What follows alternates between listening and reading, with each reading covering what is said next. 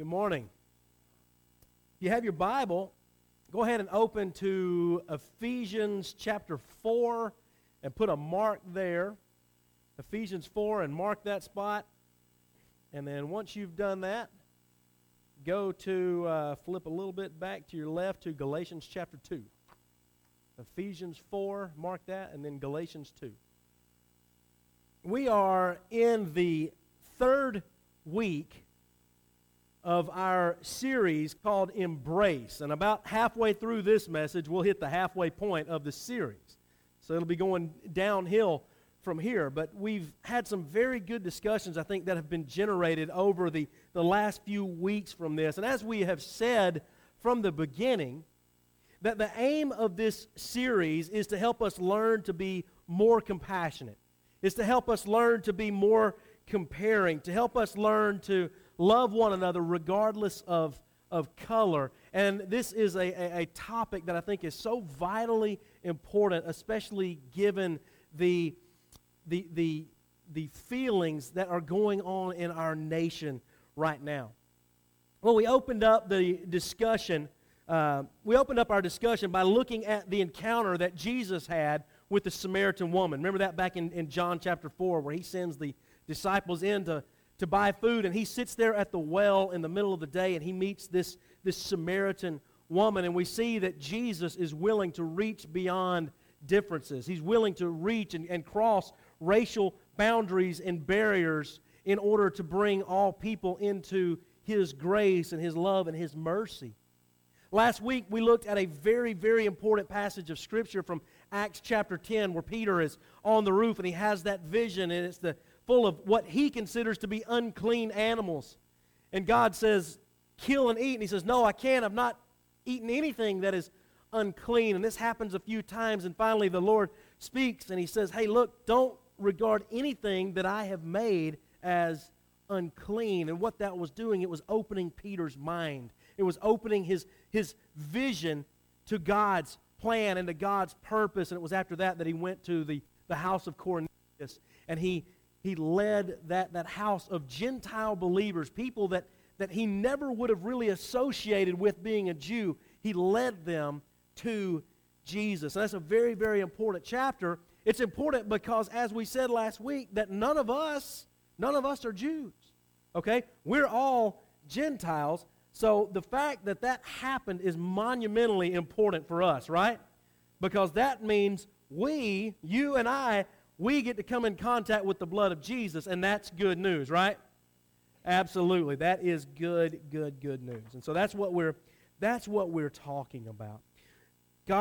Peter was shown that no matter what, all things that God made, animals or people, are clean, and God embraces all people who love and respect Him. Now then, I've said this every week, and I'll say it for the remaining 2 weeks, because I continue to believe this is true, that the greatest need today is for Christians to learn to love people better. Okay? If we, as the followers of Christ, people that have named the name of Jesus, if we ourselves would just start loving people better, how much better would the world be? Because in a lot of circles, Christians are not really known for their love. You know what I'm talking about? You seen the church that gets on TV and protests everything? Okay? That's not really love. Okay? A church that stands up and proclaims God hates this, and it's a group of people, that's not the love of God. Okay? That is not the love of Christ Jesus, and we're called to be the people of love because God is love. And so we've been looking at this passage from 1 John. And this has been our theme as we've moved throughout this series. So again, just like the last 2 weeks, I'll read the words in white, you read the words in yellow, read them really loud so it picks up on the podcast. Beloved, because love is from God. Whoever, for God is love. That's the words of the song that we just sang. Whoever does not love does not know God.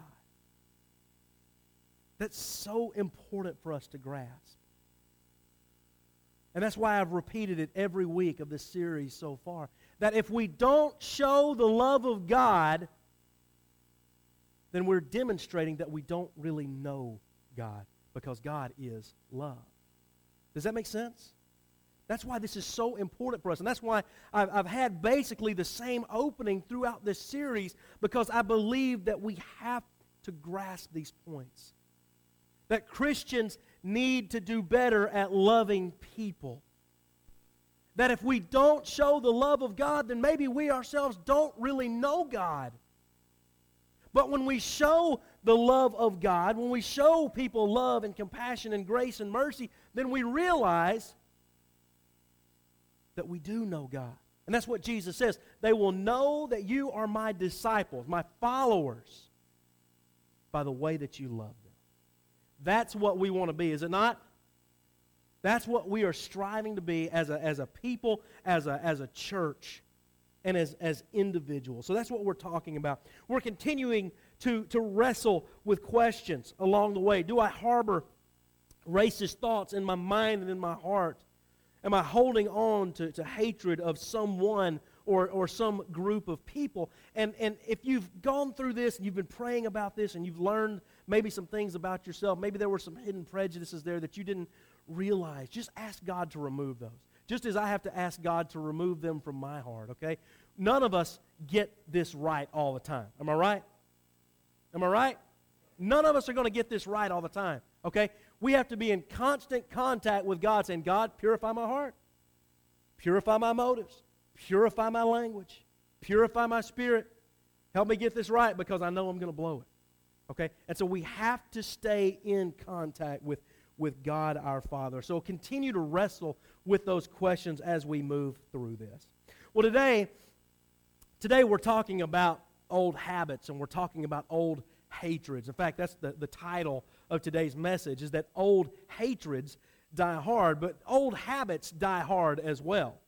How many of you, now I'm probably going to be the only one, probably nobody else in here has ever had a bad habit, right? I'm the only one, correct? Who's had a bad habit before in their life? 100%? Almost. If not, maybe your bad habit is not telling the truth. I don't know. Maybe. Like that setup, don't you? I didn't write that down. That just came to me. That was a word from the Lord. Must have been. Because I just now thought of it. But all of us have had a bad habit, right? We've all had something in our life that, man, we wish we could get rid of it. Okay? Now then, some of us, we have habits that have just been out in the open and public, and people know it. Okay? Others of us, we've had habits that are secret. They're private, they're hidden, and we don't want anybody to know it. And sometimes you go out of your way and you do crazy things to make sure that nobody knows that you have this habit. Okay?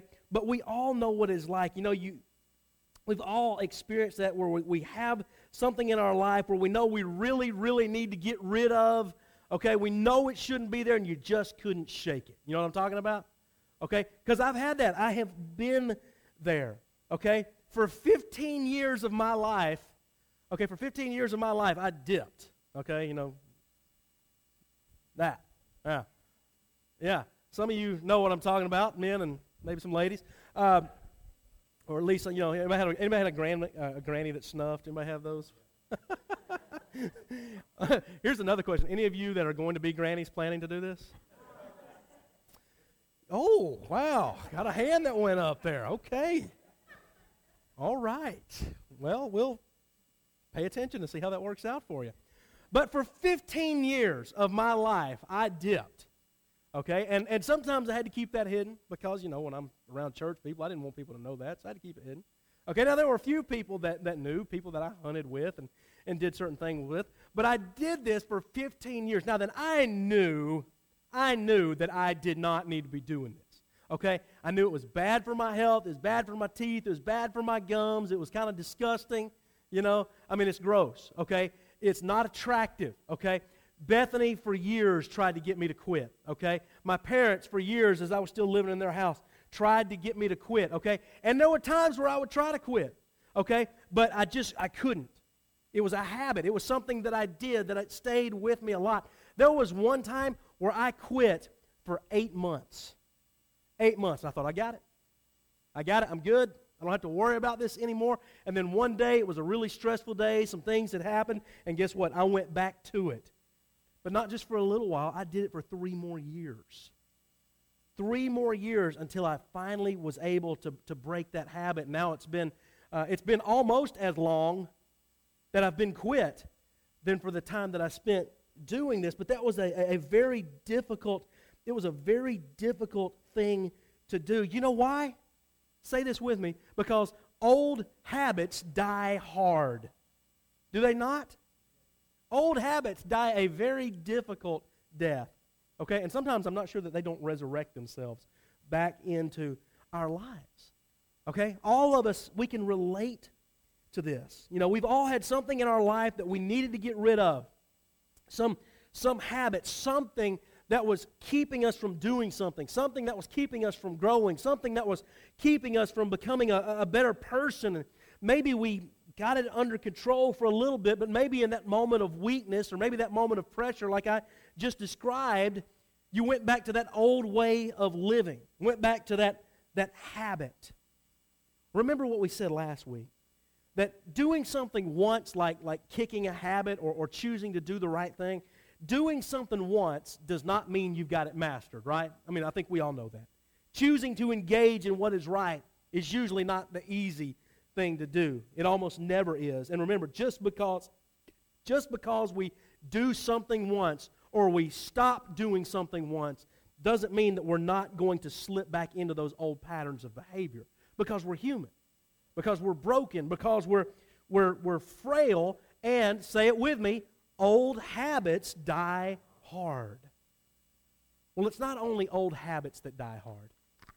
Old hatreds die hard as well. For many people growing up in our country throughout its history, it seems as if racism and prejudice were bred into them. You ever met anybody like that? But in reality, that's not true. But have you ever heard a small child speak in ways that only adults would speak about another person or another race? Have you heard that? Because I have.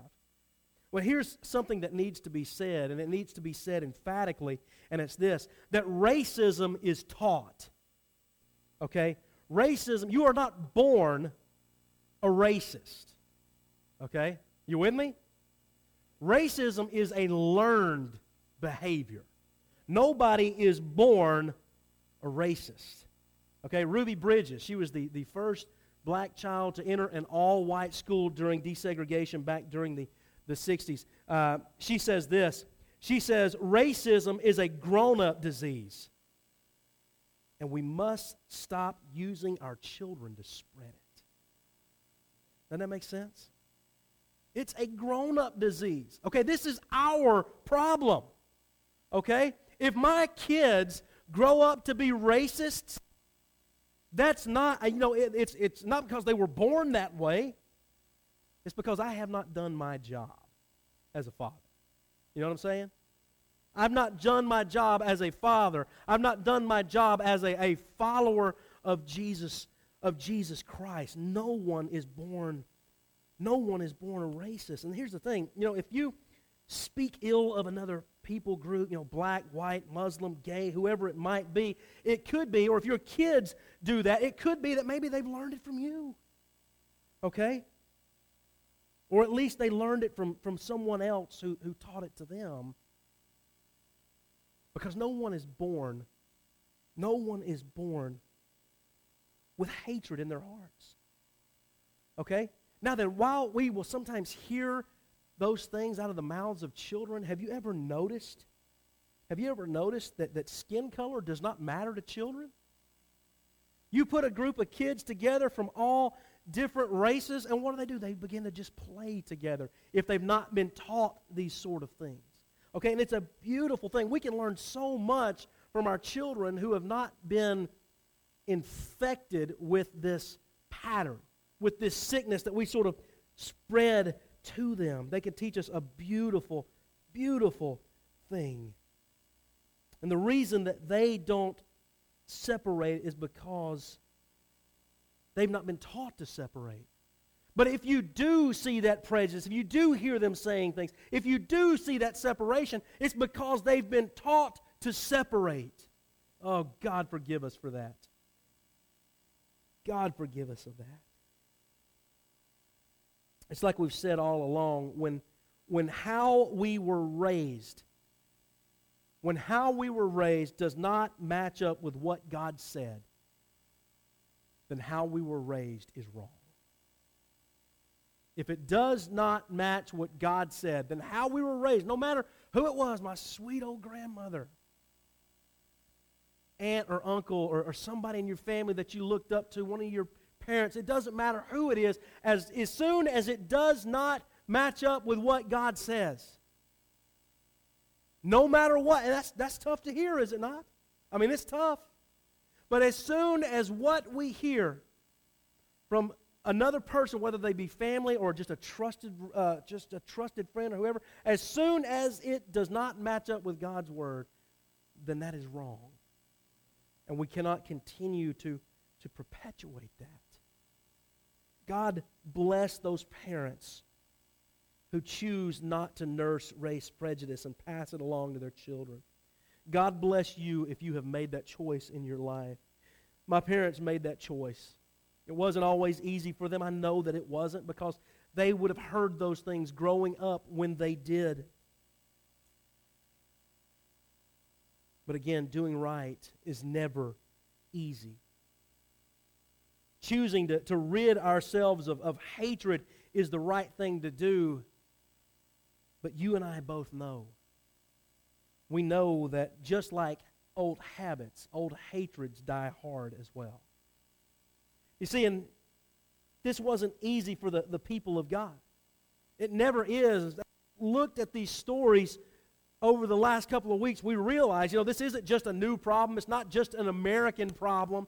It's a problem that has been around for centuries upon centuries, and the people of God wrestled with this very same issue that we still wrestle with 2,000 years later. It wasn't easy for them, as God now required them to drop their racial and their prejudicial barriers. Last week we looked at Acts 10. Peter's there. He receives the message from the Lord. Everybody who loves and accepts me, everyone who respects me, those are my people. It doesn't matter who they are. It doesn't matter what their background is. The only qualification I'm looking for is, do they love me? Okay? Call nothing unclean. And so Peter did this. He openly embraced Gentiles, people that he would have considered unclean because they're uncircumcised, because they have rituals and meals that are not like the Jews, because they involve themselves in things that Jews would have been scandalized to be associated with. Okay, the Jews would have had nothing to do with the Gentiles. Jesus swoops in and changes Peter's vision. He adjusts his thinking, and what we see in Acts 10 is that Peter openly embraces these Gentiles under the roof where he's staying. Not only that, he was openly embraced by Cornelius and his household. Both men showed a deep humility and respect for one another as they crossed barriers that had previously separated them. And just as we said last week, we can't underestimate how difficult this must have been for Peter. Even though he's just learned that he's been mistaken about who God accepts, we can't imagine that this was a tough test for Peter. Why? Because those old habits, they don't go easy. They die hard. It's tough to change something that you've been accustomed to doing your whole life, is it not? Okay? It's tough to do that. And just like we said last week, just because you get something right once doesn't mean you've mastered it. Even if you happen to be the one that Jesus revealed the message to. Because old hatreds die hard. And so we come to Galatians 2, and you have this exchange that takes place, and it's kind of awkward. It would have been awkward to be there and to see what unfolds. But in Galatians 2, it kind of opens up, and Paul is recounting his trip to Jerusalem where he's met with the council, the church leaders. They've settled the matter of inclusion of Gentiles, and should they be circumcised, and should they not be, and all of those things. And then you drop all the way down to verse 11. And it says, you'll see a word there. Yours might say Cephas. That's Peter, if that's what yours says. But it says, when Peter came to Antioch, I opposed him to his face. Now, this is Paul writing this. He says, I opposed him to his face because he stood self-condemned, for until certain people from James came, he used to eat with Gentiles. But after they came, he drew back and he kept himself separate for fear of the circumcision faction. Paul is describing this incident that takes place. Peter has come to Antioch. Okay? Antioch is a Gentile city. It's full of Gentiles. And he's there, and they're eating together. Paul is there with him. Okay? And so they're eating together. They're sharing table fellowship together. They're enjoying being with one another, Jew and Gentile. Okay? Then it says, then some people from James showed up. Okay, now that's a kind of an insider phrase right there. It's talking about the Jerusalem church. Okay? People from the mother church. Okay? From the home base. Okay? People from Jerusalem, the Jerusalem church, the big dogs have just showed up. Okay? And they're sitting there eating. Peter sees them, and something must have stirred deep within the recesses of his soul, deep within the recesses of his mind, something familiar. And then Peter, being afraid of what these Jews from the mother church would think, he makes the conscious decision to separate from the Gentiles, to draw back from them. He gets up from their table, and he goes and he joins the Jews at their table. He caves to peer pressure. He's worried about what his own race will think of them, so he withdraws, he crosses back over the barrier. He retracts his embrace. Now then, imagine what the Gentile believers must have been thinking. Hey man, I thought you were the one that said we were equal. I thought you were the guy who said that God shows no partiality, but He accepts people from every tribe and every nation who love and respect Him. I thought you were the one that said we were all equal in the sight of God. You see, to say that Peter was not thinking of others would not be totally accurate here.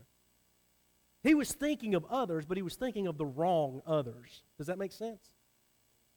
He wasn't thinking about his Gentile brothers and sisters who he got up and he abandoned. You ever had anybody do that to you? You've been with somebody, maybe you don't know anybody else. You're in a large group of people, you don't know anybody there, and the person you came with just ditched you. Anybody ever had that happen to them? Am I the only one? Surely I'm not the only one that's been a loser before, right? Yeah. What does that feel like? Not awesome. Okay? That is not a good feeling. Okay? I mean, it's like you are an island. Nobody wants to be with you, and you feel it. Okay? Imagine what these Gentiles were feeling when he did this. See, but here's the thing. Peter's choice, and maybe this is so important. We've got to grasp this. Peter's choice didn't just affect him. He made a decision to get up from the Gentiles and to go sit with the Jews, and it does not just affect him. It does not just affect the Gentiles. It affects others as well. Look at verse 13. And the other Jews joined him in this hypocrisy. so that even Barnabas was led astray. Not only did Peter choose to cross back over the racial divide, he influenced others as well. And that's a very, very important point that we cannot miss. Okay? He influenced others as well. Paul's companion on his first missionary journey to the Gentiles was who? Barnabas. To the Gentiles, to people of other races. Barnabas has been out there carrying on the cause of Jesus Christ, carrying the message of freedom and grace and mercy to people that are different from him. He's been out there carrying the message, and he sees Peter get up and pull back, and so his reaction is to do the same thing. He's influenced by what Peter did. Barnabas, who was known for his heart and his encouragement, Barnabas, who is known for seeing the best in others, just made a choice that, for all we know, could have ruined his reputation in Antioch as the son of encouragement. Because he, too, chose to get up. He chose to withdraw. Here's the point. When you choose, or when I choose racism or prejudice, our choice does not just affect ourselves alone. It affects others.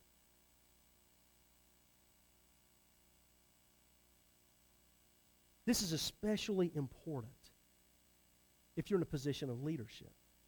Now then, many of us in here, we have positions where others look to us. They look to us for answers. They look to us for guidance. They look to us for influence. They look to us for help and for care, okay? And our actions, and you know this as well as I do, especially those of you that are teachers, and you've said this so many times, you know this, that our actions or lack of actions, they speak volumes, do they not? Yeah, they absolutely do. I mean, this is why we put a hold on our series in Matthew, as important as it is, because we have to say something. I want Cornerstone to be known as a church that will not turn a deaf ear or have a mute tongue on something as vital and important as this. I don't want to stand before God at Judgment Day and be asked, why didn't you say something? Why didn't you do something? You had this platform, but you were silent on an issue that was so important to me.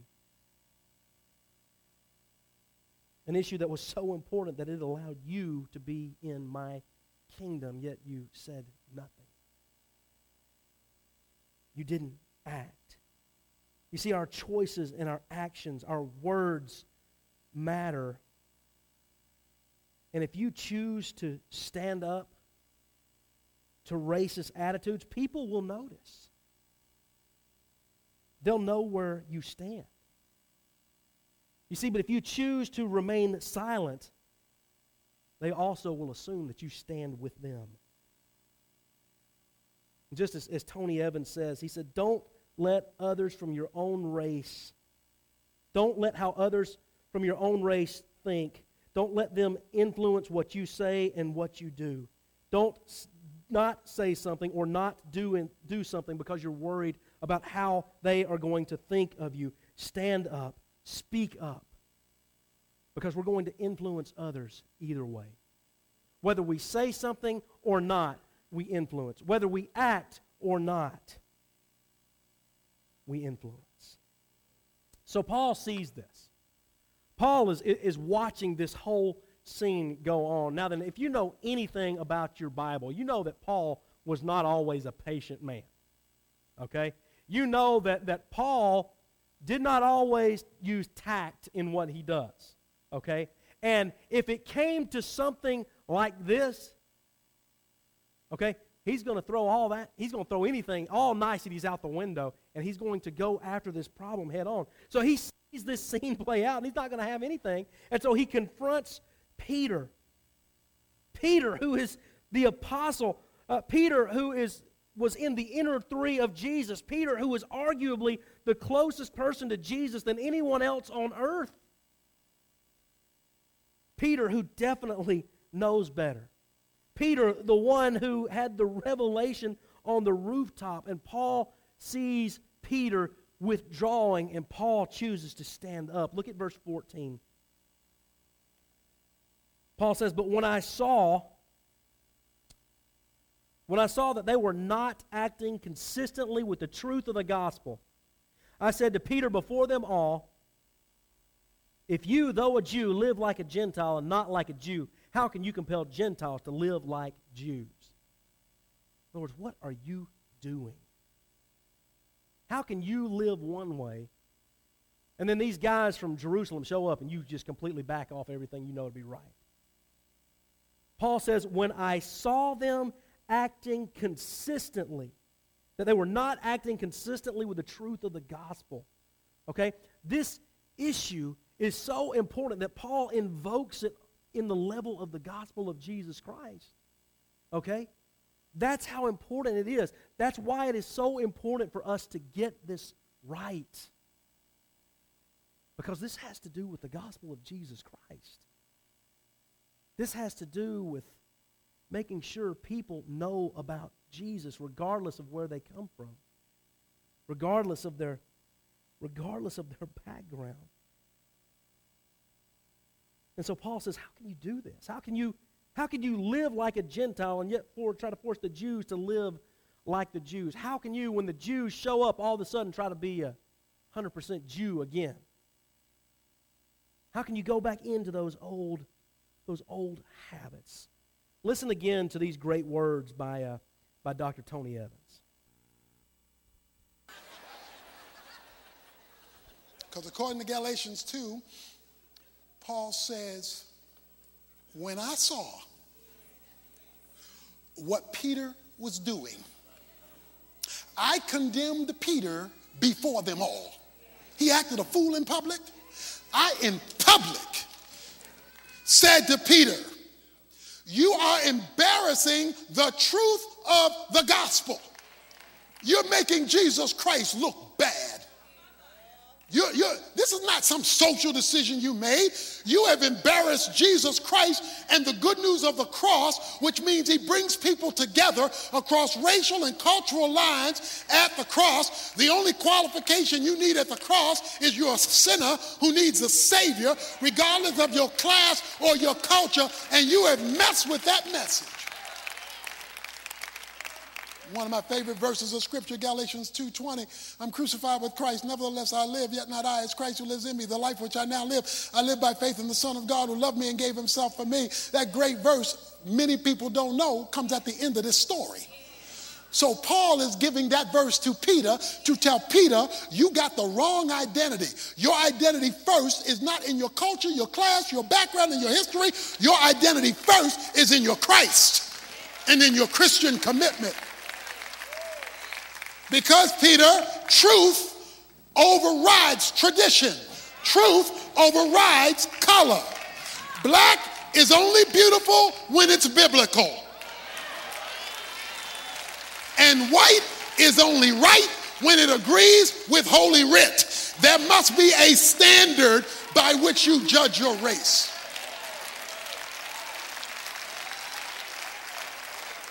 And as long as it's under that standard, then you have the right to be different. God is not asking you to like soul music, and he's not asking me to like country and western, thank God. You can have all the differences you want as long as it doesn't conflict with the authority of God, the rule of God, the person of Jesus Christ, and your Christian commitment. You must be Christian first. And if we could get enough Christians to be Christian before white, Christian before black, Christian before Spanish,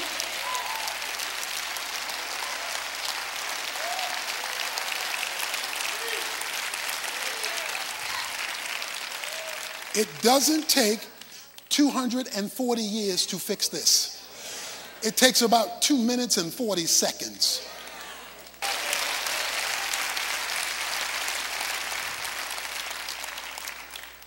And so what we have done is we've allowed culture and color to overrule the faith, and so you got even Christians divided all over the place. Don't know where to stand on issues, don't know which position to take. That's because you're trying to dissect it culturally and color-wise rather than biblically and spiritually, which would save you a whole lot of time.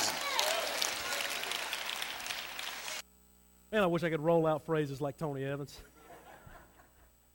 For years, I have tried to and have not been able to. But what I really just need to do is just play this whole message every Sunday for the rest of this series and just let him shed some light on us. But he brings such truth into this passage of Scripture we're looking at. Okay, he talks about, my favorite line in there is, "You have messed with that message." Okay, that's what Paul is saying when he says, I looked at them and they were not acting consistently with the gospel of Jesus Christ. They're messing with that message. Okay, when we choose to engage in racial rhetoric, when we choose to segregate ourselves, we are messing with the message of Jesus Christ. Because God is no respecter of persons. He calls all of us together. Now then, let's read these verses that Tony Evans looked at in Galatians 2, 19 and 20. I'll read the white, you read the yellow really loud. I have been, and it is no longer, and the life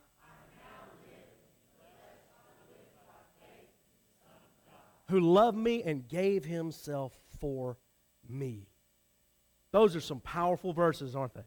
I am crucified with Christ. Nevertheless I live, yet not I, but it Christ who lives in me. And the life that I now live in the flesh, I live by the faith in the Son of God who loved me and gave himself for me. I think the key to breaking old hatreds is found in these verses.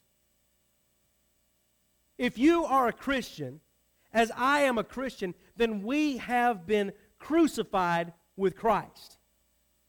We've been crucified with Christ. That old habit, that old hatred, that old way of life has been nailed to the cross. It's been crucified.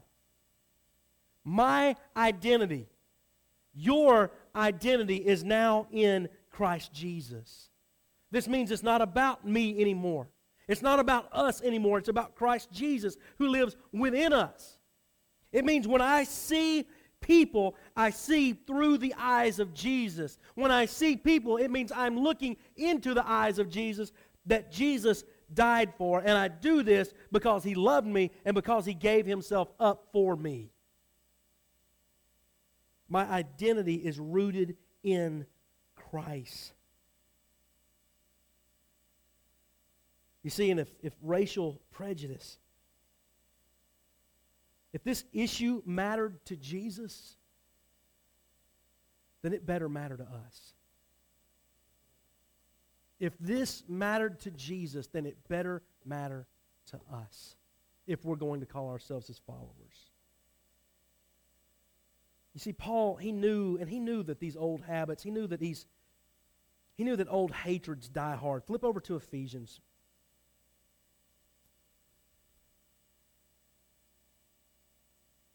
Ephesians 4, he's talking about you've been taught the truth. You've been taught the truth of Jesus.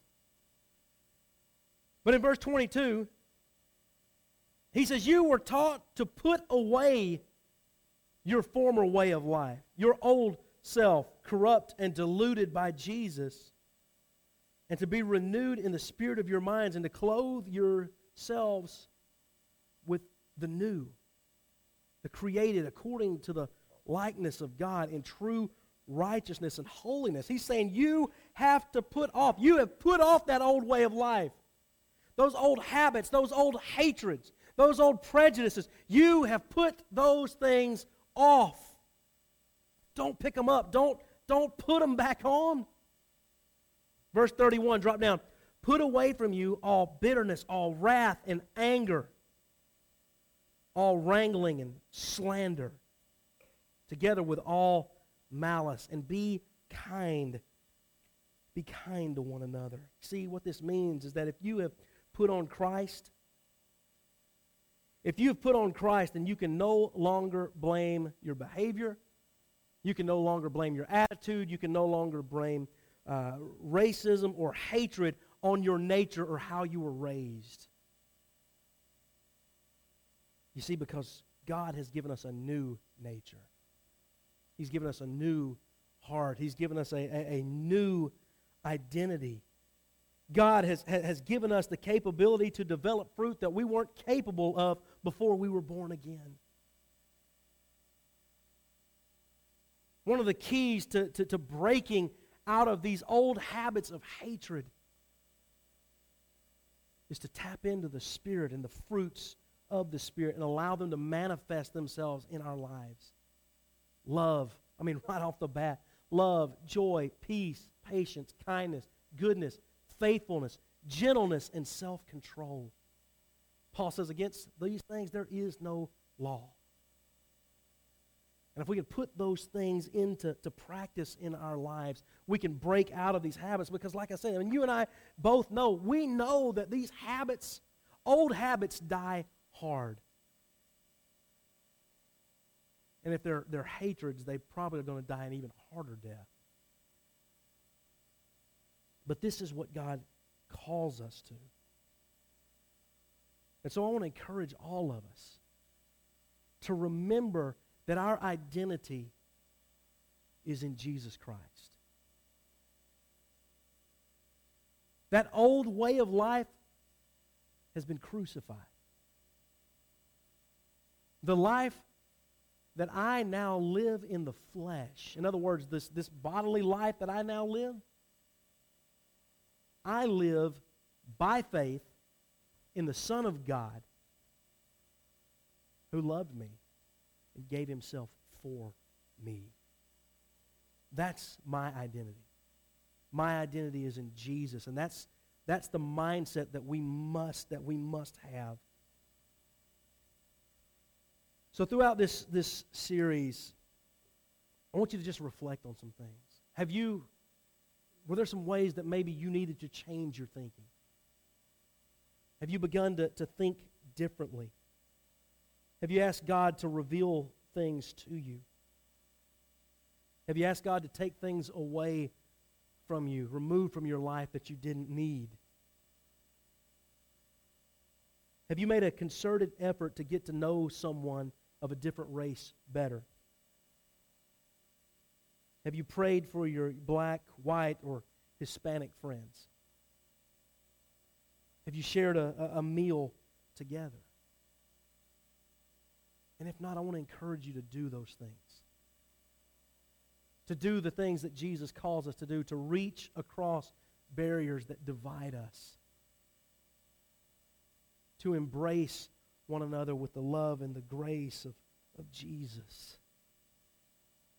Christians have to start loving people better. We have to start loving people better.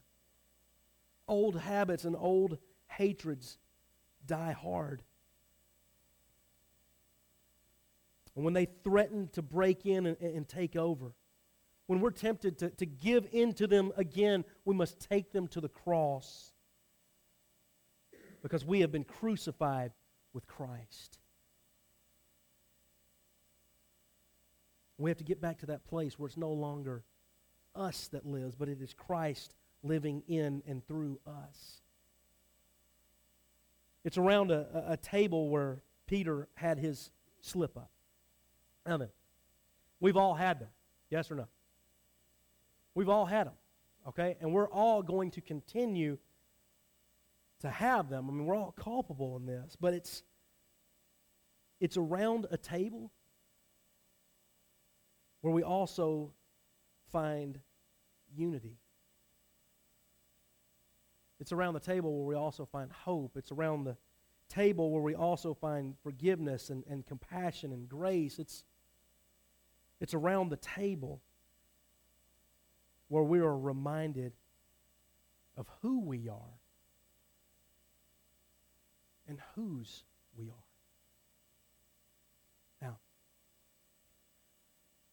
I think you've probably noticed it. Have you felt the difference in communion in the last couple of weeks? Do you think that's simply just because we got up and moved around? I think maybe that's the first step. But I think God is working among us. I think He's drawing us together. And I don't know about you, but it seems like for the last few weeks, it seems like, okay, this is what communion should feel like. Not that it's wrong to sit in rows and to pass it. I don't think there's anything wrong with that. But it's as if when we've gathered in these groups, it's like we've just kind of let down. We're just together. And we've communed together. And it has been, and the two guys that have been on the stage have noticed it. You know, you see it from here. To be able to see all of you break into these groups. And I've noticed that you've not stood with the same people either week. And that's a beautiful thing too. To stand with people that you might not normally sit by in church and share communion together. I've seen tears be shed during our time around the table. I've seen people embracing one another. I've seen little conversations taking place, sharing life, welcoming one another in the name of Jesus. And it is a beautiful, beautiful thing. And we want to continue that this morning. Now then, you notice when you came in that there's 3 tables that are set up. And this table back here has got the communion elements on it, and this one over here will have communion elements on it. And this one right here, the elements are being brought up. And so what I want you to do this morning is just what we've done for the last 2 weeks. I'm going to pray, and then at the close of the prayer, I want you to stand up and go to one of these tables. Try to stand with somebody that you are not sitting next to right now. Try to cross aisle and maybe commune with somebody that you might not normally commune with. But gather around the table.